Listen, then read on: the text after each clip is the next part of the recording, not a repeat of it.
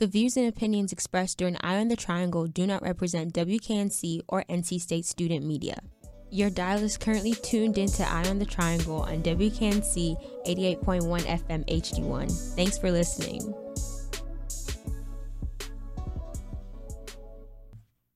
Hi, this is Janini Kekwa, and I'm the Public Affairs Director at WKNC Radio. And today's episode is going to be weekly news with your favorites, Abigail and Avery. Hello, and welcome back to Eye on the Triangle. This is Avery, the news editor at Technician, and I'm here with... Hi, this is Abigail. I am the assistant news editor at Technician. And today we are going to be talking about some news that has happened in and around the Triangle. The way this works is that Abigail and I each have 3 news tidbits that we present to each other, and we get a live reaction. And you learn something, we learn something, everybody learns. It's a great time. Right. Okay, so we'll go ahead and get started. I'll start with the first one, and this is from the News and Observer. So, refugee students from Afghanistan are learning how to play chess to help adjust to life in Raleigh. So, at Stowe Elementary School, a virtual chess lesson was taught by a grandmaster named Elshan Moradiabadi in Farsi to teach the children. And the effort is also to help teach the children English at the same time as teaching them chess. And apparently at the school, there's as many as 25 Afghan refugee students at the school at any given time. And chess was actually banned by the Taliban in 2001 and maybe banned again under the new regime. So some students had some limited knowledge of the game, but they were all provided a chess set at the lesson to keep and to learn on. So I just thought that this was a really cute thing that this elementary school is doing to help the students adjust, to have something fun for them to do, and it also helps them learn English at the same time. Wow, that is kind of cool. I actually don't know how to play chess, so good for them. I don't know how to play chess, but I have seen the Queen's Gambit, so it's like the same thing. It's like the same thing. Yeah, that's so fun. Good for them. Okay, so my first tidbit is a little short, but on April 10th, the Sutherland Estate and Gardens will be holding a beer and wine tasting festival at the estate, which is located in Wake Forest. The tasting features music and wine and beers from Raleigh. I'm pretty sure the music is bluegrass, so if you're into that. And you can learn more about this event on Eventbrite and more about the actual location by following their Facebook page. And there might be more reminders and stuff about the event there too. Awesome. That's kind of similar to one I'm about to talk about, but something that I think we both probably noticed when we were doing our research for this segment is that there's a lot of cool spring outside festivals that are going on that will be kind of fun to go to. Yeah, Raleigh's getting all the events going. Yeah, Raleigh is starting to be poppin'. My next tidbit is that WRAL actually provides a Raleigh flower trail on its website with some of the best places to see the beautiful flowers this spring. So there are a few on there, so I'm going to talk about 3. And the first is the Raleigh Rose Garden. So if you've ever been before, it's really beautiful. It has pretty stone arches and tons of roses, which are my favorite flowers personally. So that will be a really cool thing to go see. Another one is the WRAL Azalea Gardens. So this one is nice and close to us NC State students. It's right across the street from campus on Western Boulevard. If you've seen the WRAL building that we've got sitting right on Western, it's right near there. I actually took my prom pictures there senior year. Cute. And so it's another really pretty spot. And then the last one, this actually wasn't on WRAL's list, but this is one that I've been to. And that is Duke Gardens. So if you're up to drive a little farther to Durham, these gardens are also incredibly beautiful. And I went on a date here once. It didn't work out, but it wasn't because of the flowers. So great date spot, any of these that we've talked about. Wait, that's so cool. I actually thought about doing a flower garden thing because not NC State. Raleigh has so many flower gardens. It's kind of crazy, which I'm obsessed with because I love flowers. But I haven't been to enough of them to give my opinion, so I'm glad you did it. Yeah, spring has sprung, so it's time to get outside. Okay, you guys, my next tidbit, I wanted to talk about a yoga class because I want to take one really bad and I haven't committed yet. So maybe this will change my mind and I'll just do it. So I'm going to talk about a couple options around Raleigh.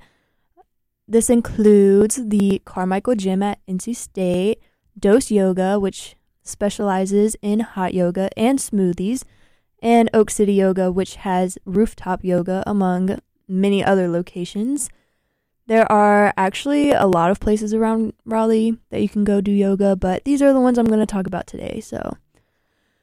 So for yoga classes at NC State's Carmichael Gym, you sign up within 24 hours of the class. The class is in one of many beautiful studios in the new fancy gym, and according to their current schedule, you have a choice of yoga lattes, power yoga, flow, restore, and a class that just says yoga.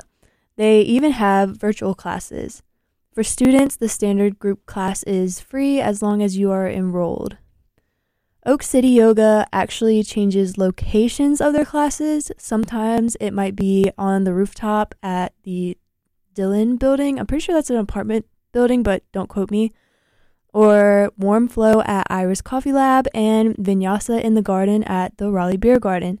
I know they have go to a few other locations, but yeah. They are around $15 per class and sometimes include treats like a free coffee. Finally, Dose Yoga offers hot yoga classes and has a smoothie bar. They have 4 kinds of classes, including 2 104-degree classes with varying time restraints, an 80-degree class, and a non-heated class. In their Instagram link, they say they offer the first class for free, so that's kind of fun. Check it out. Nice. You should have seen my face when you said 104 degrees, because absolutely not. I have no desire to do hot yoga, but for those of you who do, it's nice to know you've got some options around here. But the rooftop yoga sounds really cool. It looks really cool. Yeah, especially now that the weather's getting nice. I bet that feels really good. I mean, once it hits summer, rooftop yoga is the same as hot yoga. But yeah, really though. But yeah, that's nice to know about. Yeah. And my last tidbit is the NC Wine, Cheese, and Chocolate Festival will be taking place in Lafayette Village on April 30th. So if you've never been to Lafayette Village, it's a super cute little shopping center modeled after a French village, complete with its own Eiffel Tower. And most people who grew up in Raleigh have been here before. I went as a preteen and acted like I was in the movie Monte Carlo, just really fulfilling my European dreams. As you should. It's a really cute shopping center just in general if you've never been there before. But also this festival is coming up at the end of April, and you can taste local and international cheeses and chocolates with different wines. And there will also be live music, and it just seems like a fun Saturday activity to go and do with the girls. Or the guys, or everyone. But yeah. Yeah, Lafayette Village. It's so cute. I've only been there 1 or 2 times, but yeah, it's definitely fun. And they always have events. It's a cute place. My last tidbit is to let you know that Dorothea Dix Dog Park is moving from its original location off of Biggs Drive to Umstead Drive.